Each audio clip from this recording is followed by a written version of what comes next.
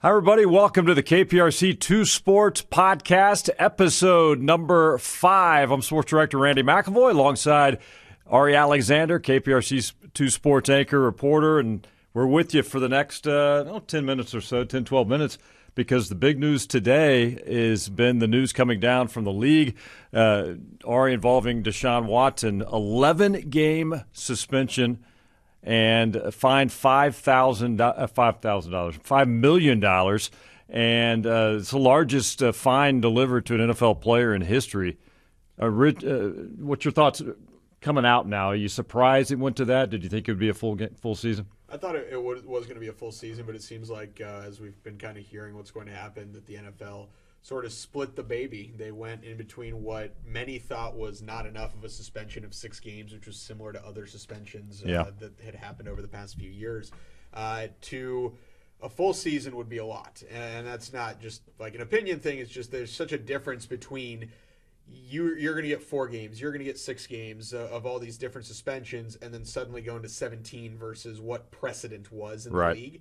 And so I think what they did is they came together and they split it down the middle. 11 is a significant enough amount of games to make a statement. Yep. They add the $5 million fine, which is, if I'm not mistaken, the same fine the Astros got for their 2017. That's right. Scandal. Actually, it was. Yep. Yeah, and that's a team getting fined that. So Deshaun is, as a player, a single player, getting fined $5 million.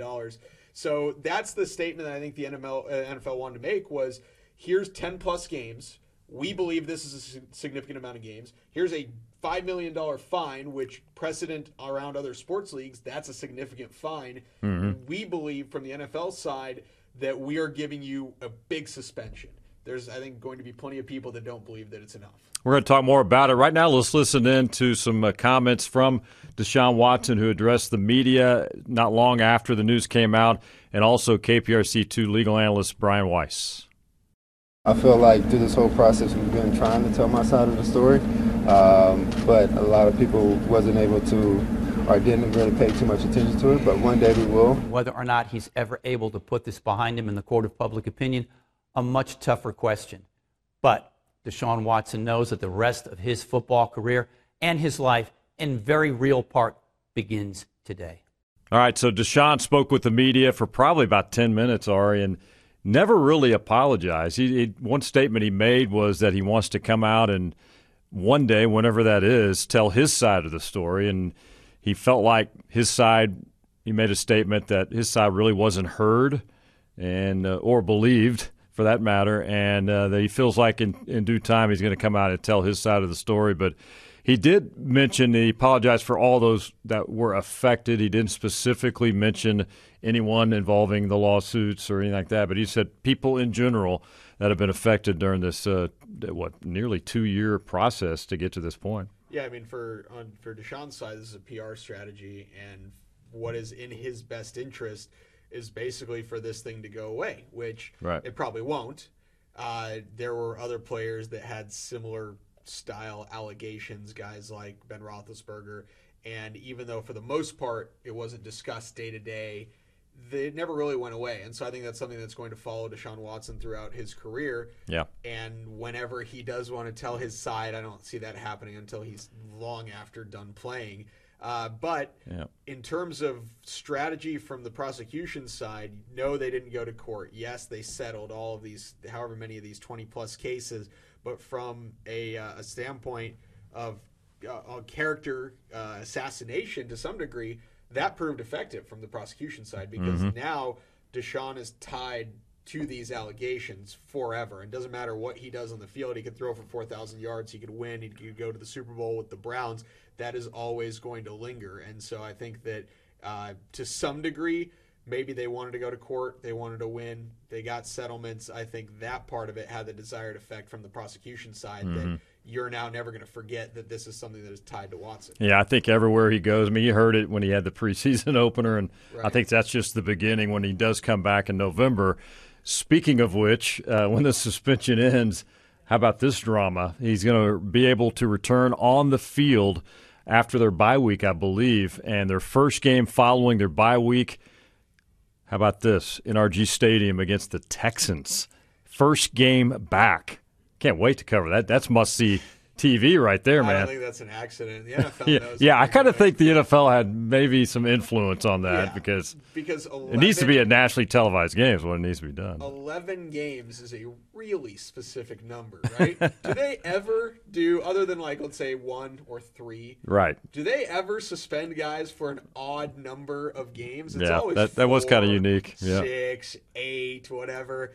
I think it's on purpose. I think the NFL is trying to create drama. Deshaun's going to be suspended for his 11 games. He's going to have the bye week and get prepared, and then what could or should have been a 12-game suspension just for the sake of even numbers is not going to be. And then he's going to come back playing against in the town where he was drafted by, against a team that he refused to play for, and then created a massively distractive situation for a year and a half, and then was traded away, and that's going to be his first game back. I do not believe that was not on purpose. I believe the fans will be – it doesn't matter what the Texans' record's going to be at that point.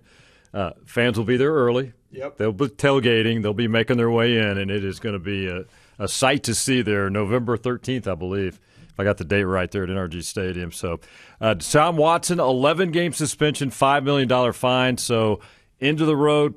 We hope there's nothing else that develops out of this. Hopefully it's over and they can move on, but definitely it's going to linger for the next couple of months as he sits out and waits till he can return. Now, let's talk a little Texans while we've got everybody today. Texans, midway point of their preseason schedule, out of just 3 games, are going to L.A. facing the Rams. I don't know about you. I want you to weigh in too.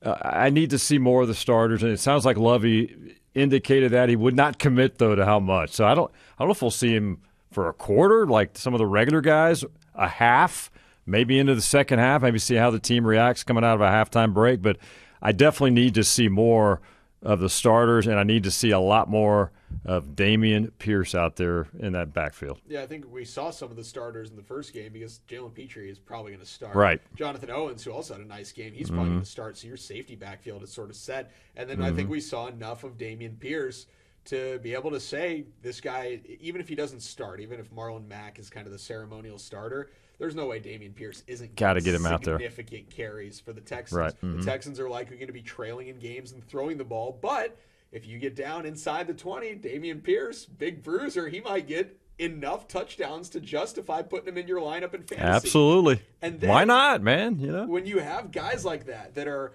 fantasy viable players on bad teams, it raises their profile and they kind of become little celebrities in their own little, just because they had some sort of fantasy impact. Like James Conner last year.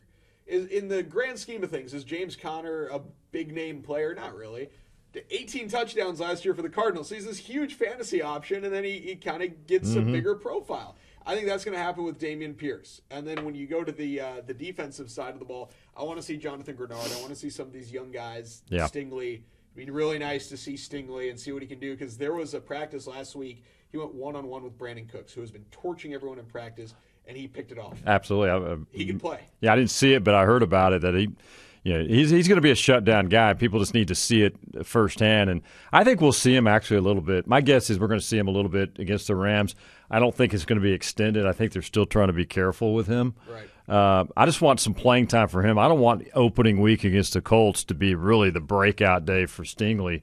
I want to make sure he tests everything and that he's ready for that season opener. Yeah, I mean, just to see how he responds. He's had a number of injuries over the past couple of years with LSU after he had that incredible season as a freshman, and they're trying to play it safe, which is fine because this is a multi-year rebuild. You don't need Derek Stingley right now to win a Super Bowl.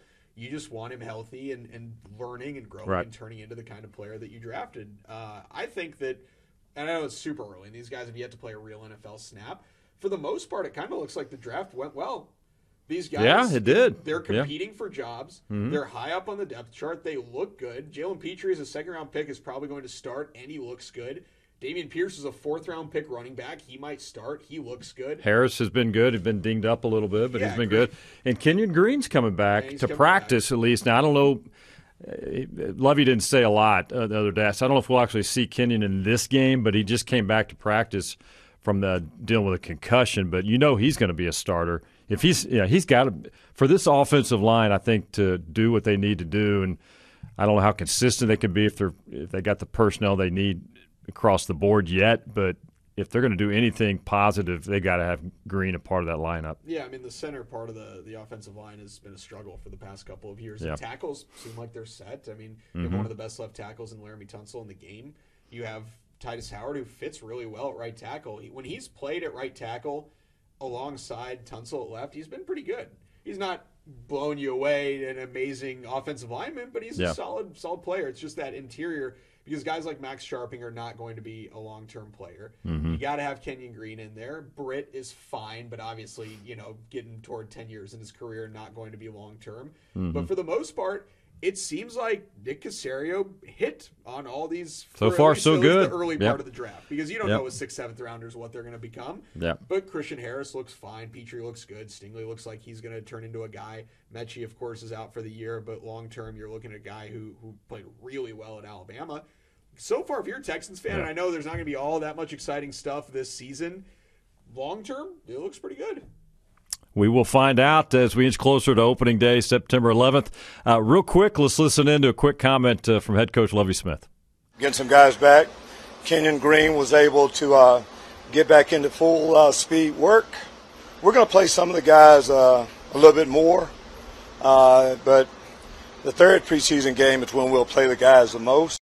All right, so Lovie and the Texans in L.A., they will play. It's a late start Central Time, 9 o'clock on Friday night, and then they'll turn around and wrap up the preseason slate next Thursday at NRG Stadium when they take on the San Francisco 49ers. I would expect the starters to play extended time in that one too, and then you got a little bit of a period there before that opening game on September 11th at home against the Colts. So busy sports week for football news. Deshaun Watson's suspension now official, and the Texans getting ready as well. So as always, we appreciate you listening in and watching the KPRC2 Sports Podcast, Episode 5. We will do it every week, different topics between me, Ari, and Chancellor Johnson, and occasionally some special guests as well. So make sure you join us every week. It'll drop on Fridays at 12:30 and then live on click2houston.com and also on KPRC2+. So long for now. For Ari Alexander, I'm Randy McElvoy. We will talk to you again next week.